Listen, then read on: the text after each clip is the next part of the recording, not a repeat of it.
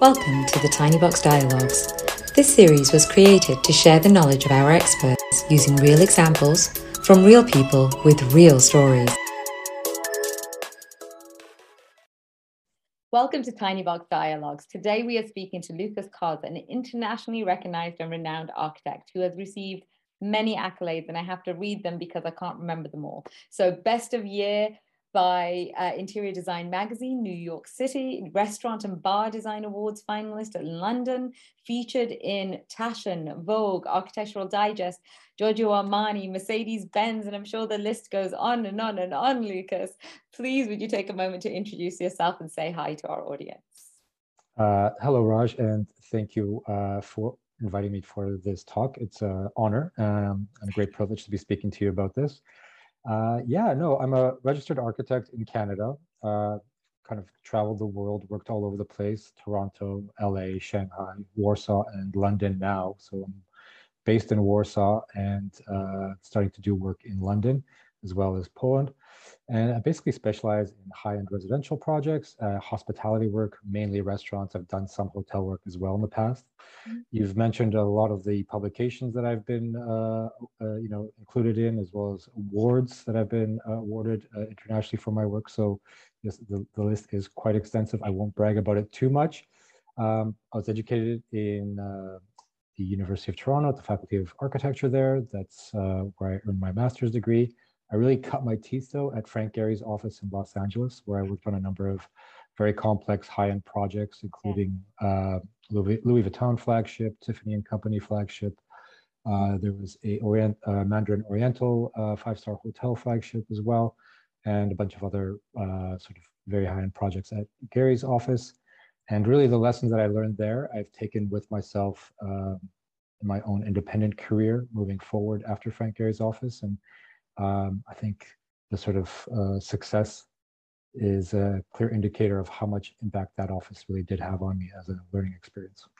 So you know that I'm Canadian and I've lived in Toronto, and I'm a huge fan of Frank Gehry. So I was always very impressed when you told me that you worked with Frank Gehry. The first place I visited when I came to Germany was in Dusseldorf. He has some stuff on the waterfront there. Yeah, beautiful pieces.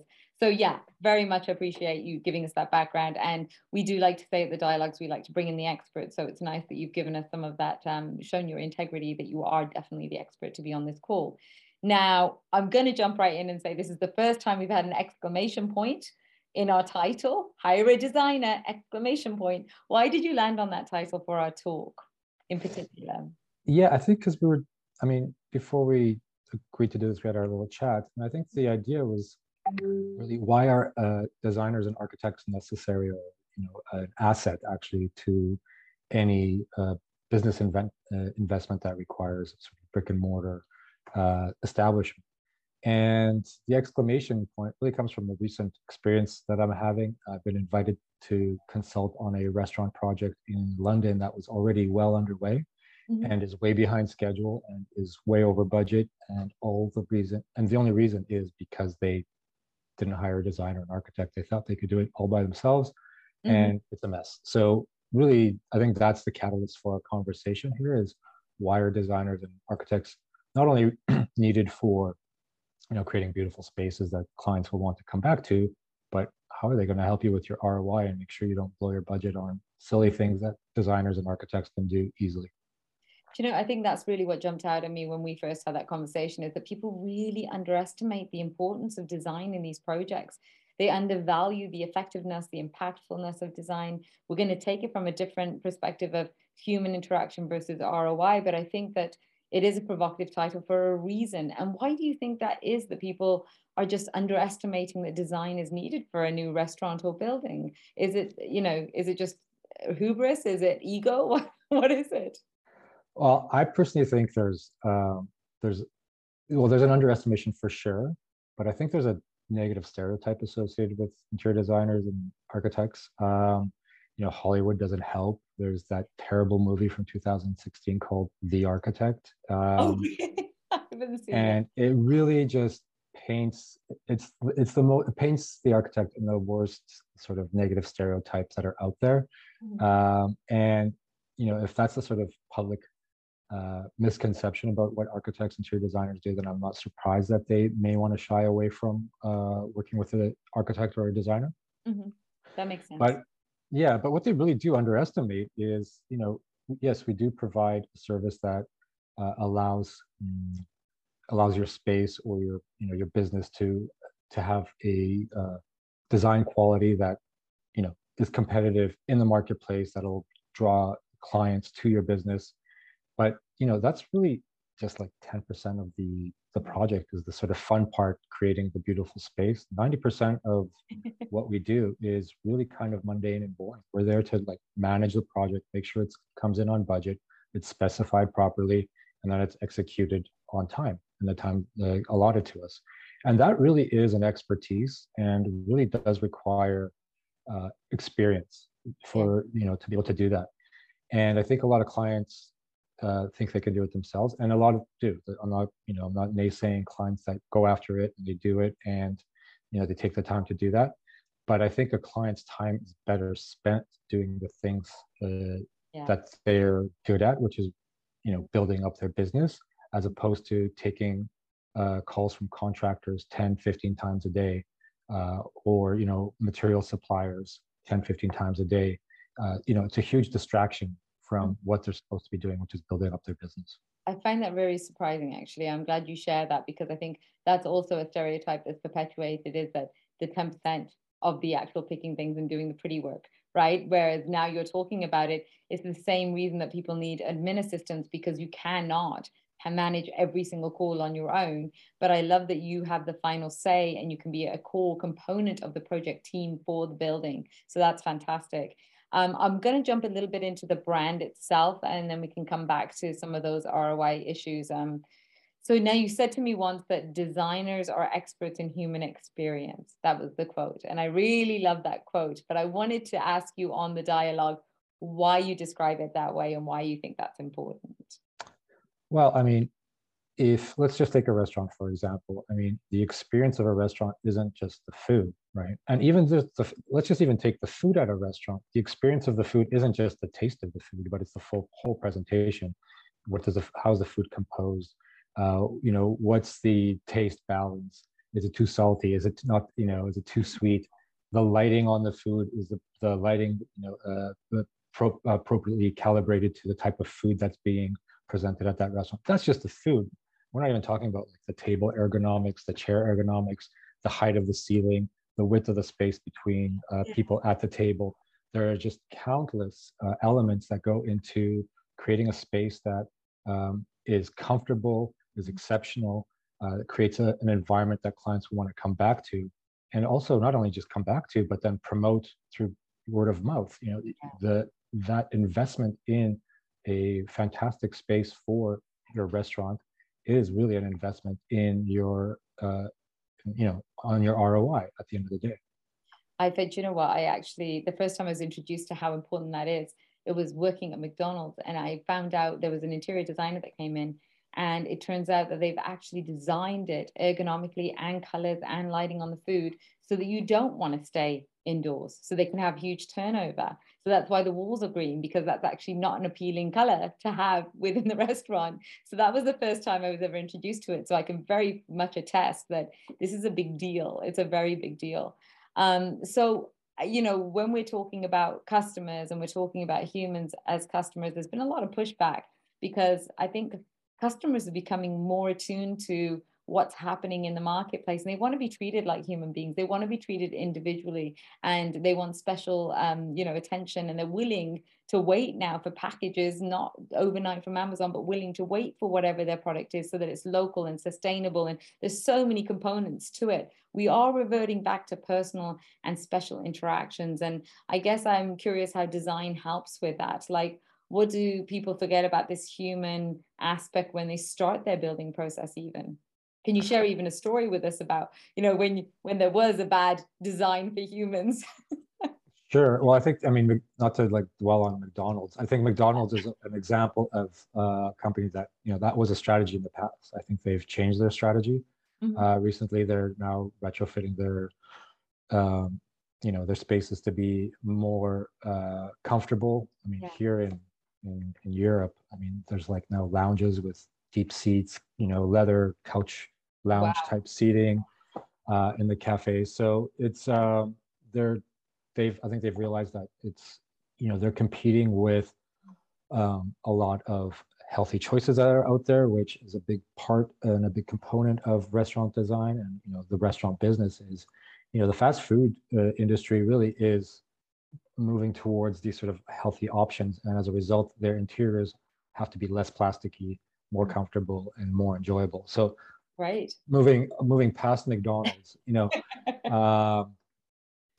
anecdotally, just living in Shanghai for 4 years and practicing there, huge. I mean, city of 25 million people, 90% of them eat out, right? Like it's the restaurant industry is massive there. Wow. Tons of food. I mean, I'm exaggerating with 90% probably, but eating on the go is a big part of the culture in Asia. And but then like evening dinners and casual fine dining or even fine dining becomes just as competitive because you've got that mass of people wanting to find that next great dining experience. So that's, Shanghai is a kind of extreme example where you've got such a massive amount of people. London really isn't that much different with 10, 12 million people, still very competitive. And if you want to compete in that market as a restaurant designer, you really do need to provide a space that people will want to come back to, feel comfortable in, that they'll want to tell their friends about and brag about, that they've been to this great new spot, amazing food, amazing interior. Social media. We could go on about social media, about selfies and TikToks and food photos. That's a Better that's a have good whole light for photos in the restaurant. I mean, exactly. That's a whole other topic that we could spend another hour discussing. But all of those components, again, are conceived somewhere. And if you're working with a designer that has that experience of creating those special experiences for clients, it's going to help with the success of your project. yeah, absolutely. And then the loyalty and commitment comes from that, right? Absolutely. That's really interesting. And maybe that's where you segued into restaurants. Was it through Shanghai? Because you used to work on other high-end buildings, or you have in the past. I remember you saying that you've worked on a house in the Hamptons. So, what brought you deeper into the restaurant business? Is there something in particular that you love about it? Yeah, so I mean, definitely I started off really working on residential projects, high-end residential projects. My first project was actually when I was still a student at the University of Toronto. I won a competition for a 3-story treehouse that got built by a patron of architecture in Toronto. So I was very lucky and privileged to be able to participate in that competition, win it, and then have that project sort of published all over the world. And which really was a kind of slingshot for my career. That's how I ended up in Frank Gehry's office, and from there, the kind of sky was the limit. And I tended to really just attract clients that were looking for something special, specific, unique to their needs. There's a project, a villa in the Hamptons, villas here in Europe, and in Poland. There's a lot of very high net worth individuals in Poland looking for investment in residential projects currently, which is something that we're working on. And but the restaurants actually came about in Shanghai. Yeah, there was just so much competition for creating kind of fantastic dining experiences that it was a natural sort of segue from what we were doing, which was these sort of great experiences on a residential personal level, transferring that, conveying that in a more public space, a commercial space that depends on clients feeling comfortable, welcome, wanting to spend money, wanting to entertain their friends, bring their friends, show their friends this new place that they've discovered that nobody else knows. There's a lot of ego involved in the sort of cachet of knowing a new place. And, that's what we help develop for our clients, is that cachet. Well, we know that restaurants, I mean, they have a very difficult chance of success. I mean, isn't there a really horrible statistic about how many restaurants fail within the first year? So clearly design has an impact on that. And what I do love about, you say that it started in Shanghai, is that you moved to Warsaw right at a time where there was a lot of investment in restaurants as well. And I remember going there because my sister had lived there at one point, and there was this incredible, like almost like timeout market that had been developed, and it was incredible. And I know you've worked on restaurants there too. London is always in the market for new restaurants, so of course. But yeah, did you find that all that experience from your global experience that actually was the perfect timing to come into Warsaw and help them develop their restaurant scene? Absolutely. Although I have to admit, there's a lot of talented designers here, and it's the market is quite competitive in terms of design. Lots of fantastic designers working in Poland, and they're working all over Europe as well. There definitely is a strong design culture in this country that maybe isn't well publicized around the world, but Yeah. living here, I've been sort of humbled by a lot of projects that I've walked into. Really, they're doing it at a very exceptional high level.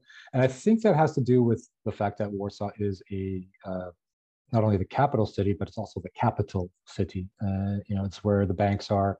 It's where the major international businesses have their headquarters. The hotels here are, far above the rest of Poland, I would say.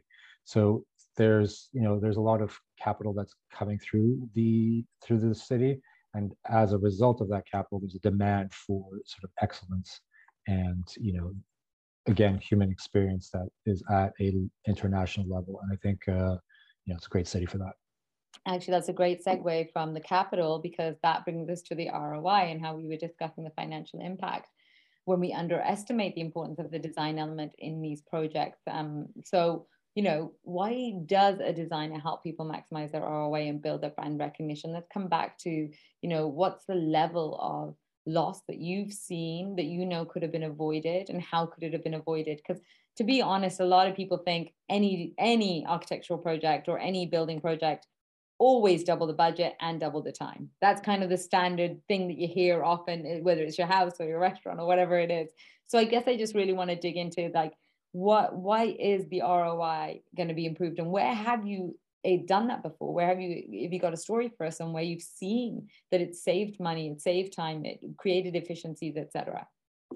Well, with restaurant projects, we haven't doubled or extended the schedule by two at all ever. In fact, we've usually been pretty close to budget or under budget with Yeah. the restaurants.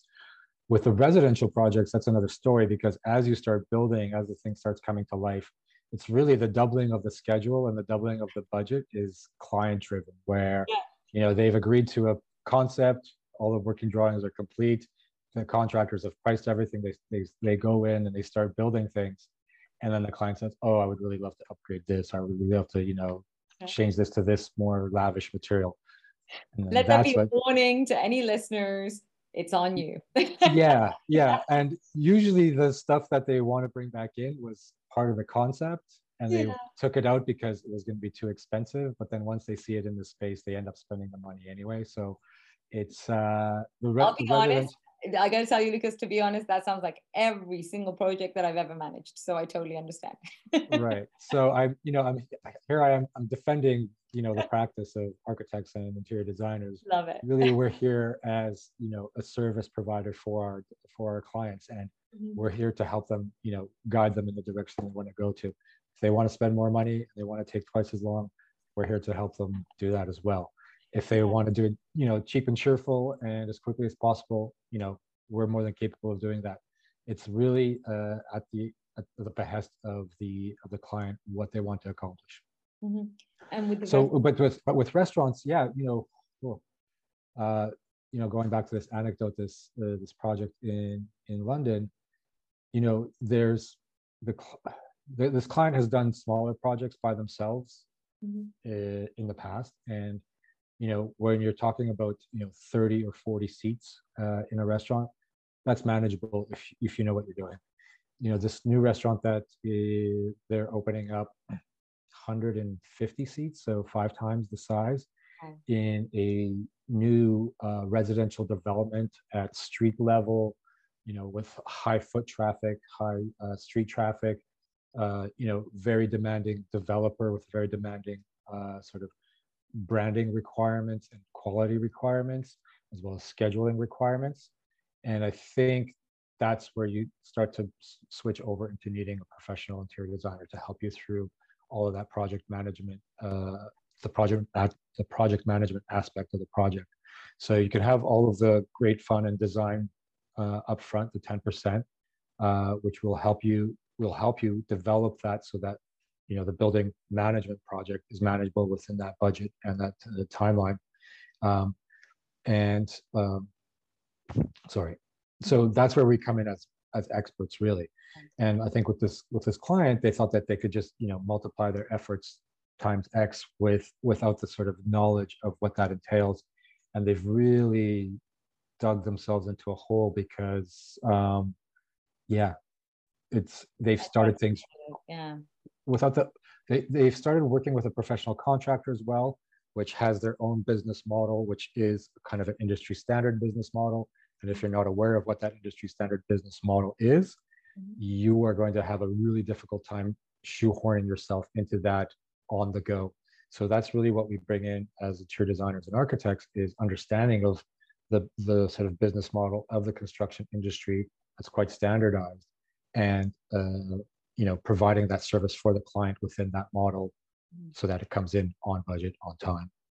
I gotta say, during the MBA, we were asked to do a project where we had to design a restaurant. Now, this was like in terms of revenue, profitable revenue. And what we discovered was very quickly in this modeling exercise is that the number of people at a bar versus a table versus the space of either of those has a huge impact on your revenue model, right? So that was, again, the first time I'd been introduced to just simply knowing how many bar stools you should have at a bar in a restaurant is a big impact on what's happening overall for the profitable business, right? So I really love that concept of bringing the designer, because they'll get a sense of the space and know how you can maximize your revenue, I would assume.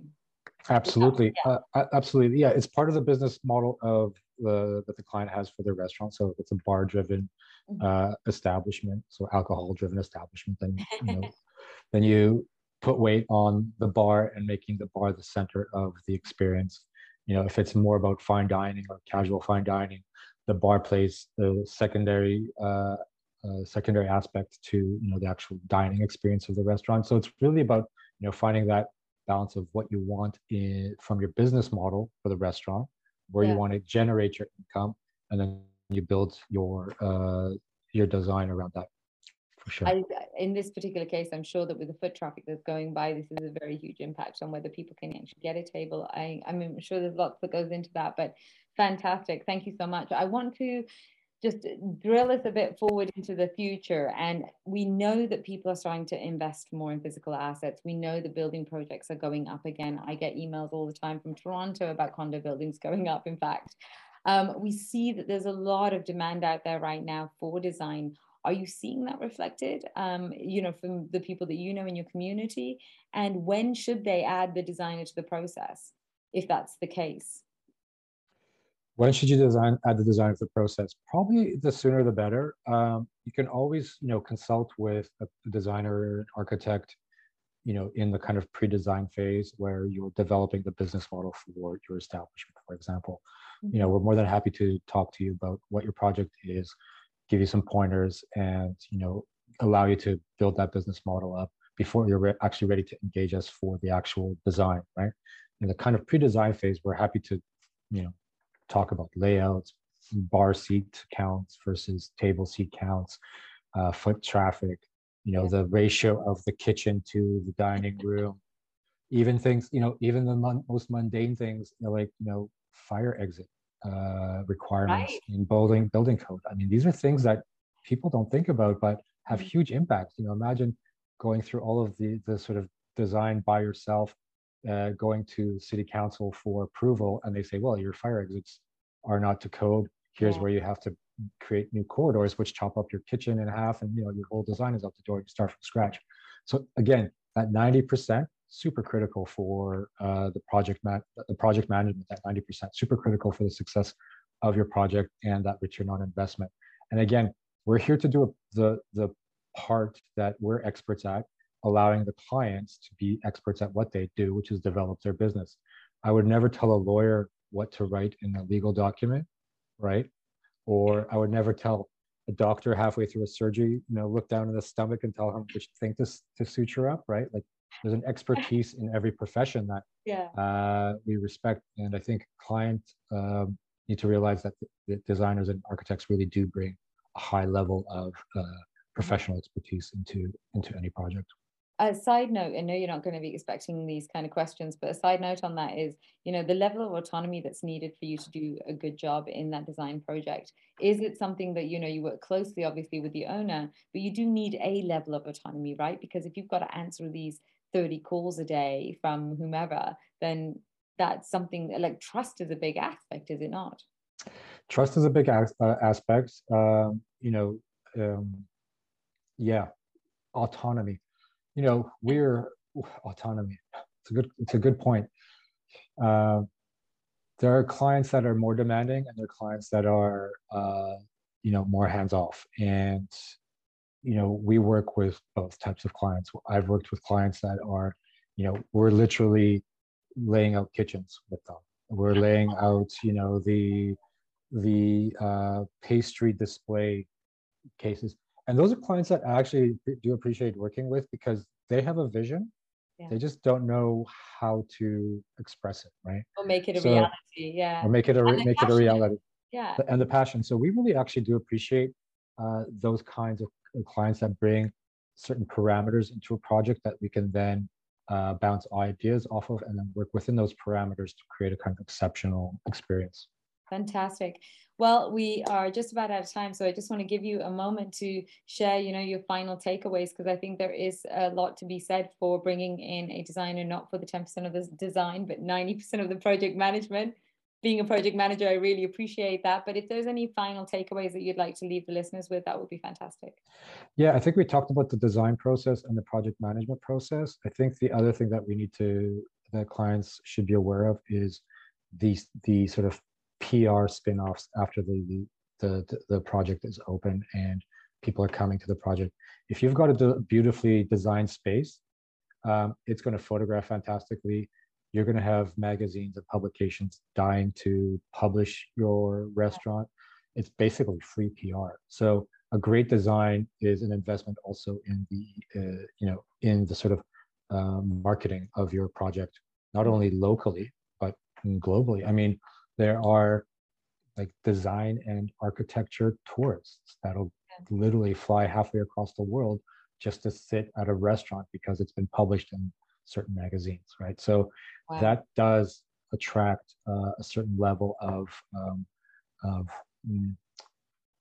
that should be something that the clients actually do consider when hiring the designer. Is do they have a track record of producing projects that do get that PR after opening? Whether we get published, you mean, in even architectural magazines, etc. Online blogs, design magazines, awards. All of these things are build cachet for any given project, and that cachet translates into dollar signs, pound signs, euro signs. I love that you have to cover all the places that you've lived in the world with that one. Yens, sorry, RMBs. A final question from me. Is there a particular project that you're really proud of that perhaps we can even suggest to the listeners that they should be attending, or a particular place that you love even if you didn't design there? Yeah, I mean, people have a love-hate relationship, but it's not something I designed. People have a love-hate relationship with this restaurant interior. It's a sketch in London. Oh, it's probably sorry. I'm writing it down. Yeah, no, the first time I saw it, it blew my mind, and I think it's just a beautiful design. They've recently changed the materials and the fabrics, so updated it because I think the old one was already like 6 or 7 years old.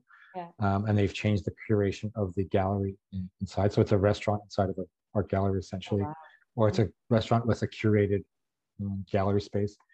And so they've kind of recently just updated it.